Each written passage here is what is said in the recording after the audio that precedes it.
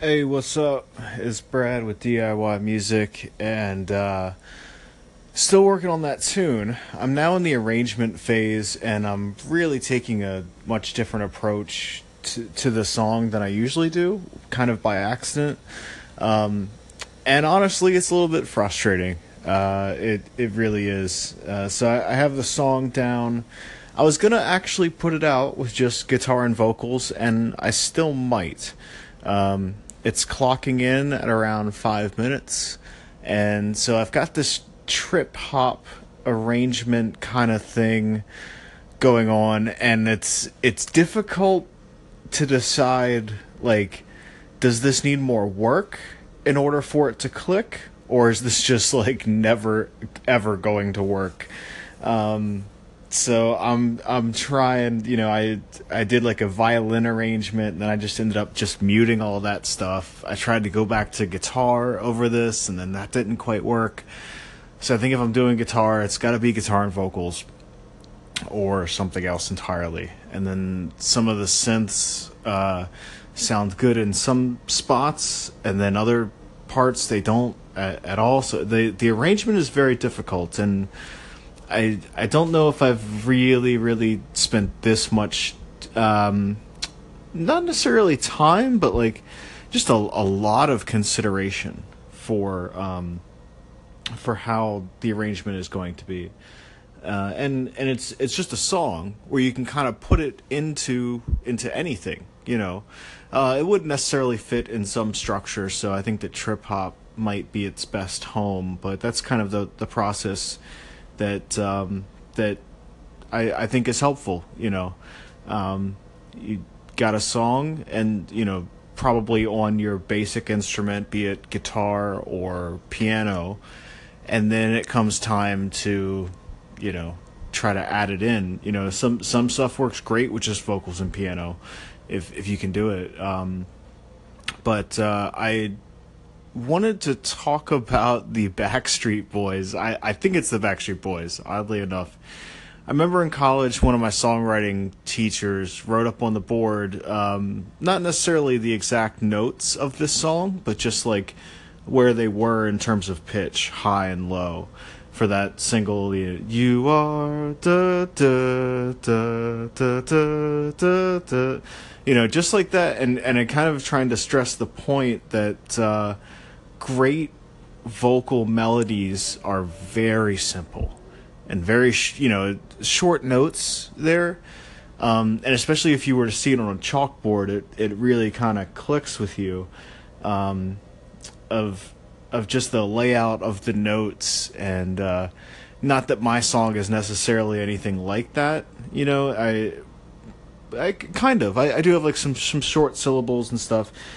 I have a lot of blank space that I thought I would fill with cool sounds, and then now the time comes to fill it with cool sounds, and I'm just, maybe I'm tired. I'm not in the best headspace to be creative at the moment, but I'm still pushing, which, can be good or bad. You get a little bit done, you tear some stuff down, um, but yeah, give that Backstreet Boys song a listen in terms of a vocal melody. Like, I would say, if you're about to start writing a vocal melody. If you've already got some ideas, don't go listening to that and then screw up your idea and think that it's got to be this or that. And also, I'm not saying copy, be like the Backstreet Boys or NSYNC or whoever it is, but just think about how that verse vocal melody is arranged, and then later on they do throw in some flourishes and like little, fire or whatever, stuff like that.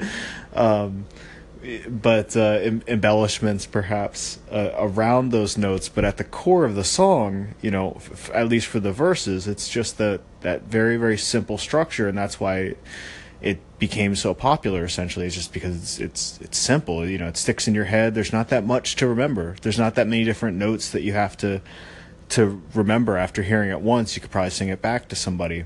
I think as songwriters, that's awesome if you can get to that spot. Probably for the next song, that might be something I try, is to be able to write a melody that someone can instantly repeat. Boom. What's up, everybody? Brad with DIY Music here, and another taking a nighttime stroll, so there's going to be some background noise, but it's all good. I wanted to talk about stream of consciousness writing, and a couple albums really stick out in my mind, and this is just from interviews and kind of like after the fact that they made the record, but John Frusciante's To Record Only Water for 10 Days, and then the first Foo Fighters record, where from, at least from my understanding, they kind of just wrote the lyrics and didn't really think much about it. Um, and I think that that's something that is just so cool to if you can get to that place where you don't, on this last song, I really analyzed the lyrics, and sometimes that's good, if you're really trying to set a mood. But I think that it's also really cool if you can just write and not have to necessarily worry about what every single word means to someone. And another thing that I think is pretty cool as far as song structure goes is when you're able to keep the exact same chords from the verse to the chorus back to the verse. Like, I always thought that was like really interesting. And I know that they did it on a lot of the very first Foo Fighters record. I haven't listened to much of their other stuff past that one, but that one is definitely one of my favorites. So, yeah, just wanted to talk about that. What's up, Anchor? It's Brad with DIY Music, and I'm putting out a call to everyone around the damn world. I don't know if Anchor is in other countries, but what I'm looking for, an independent artist with good stuff that's on Spotify.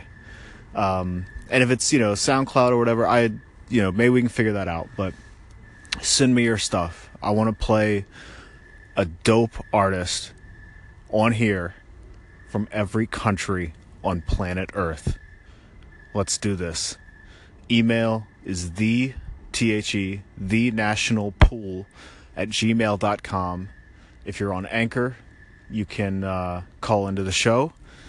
And I'm also on Instagram at the national pool. So, just to recap, we're going to be doing, and I'll do this without you guys if, I'll find my own stuff. But it would be cooler if you were to send me your stuff. So one song, one artist, and we can maybe do different genres too. Like rock, rap, ambient, etc. from every country on planet Earth. Let's make this happen.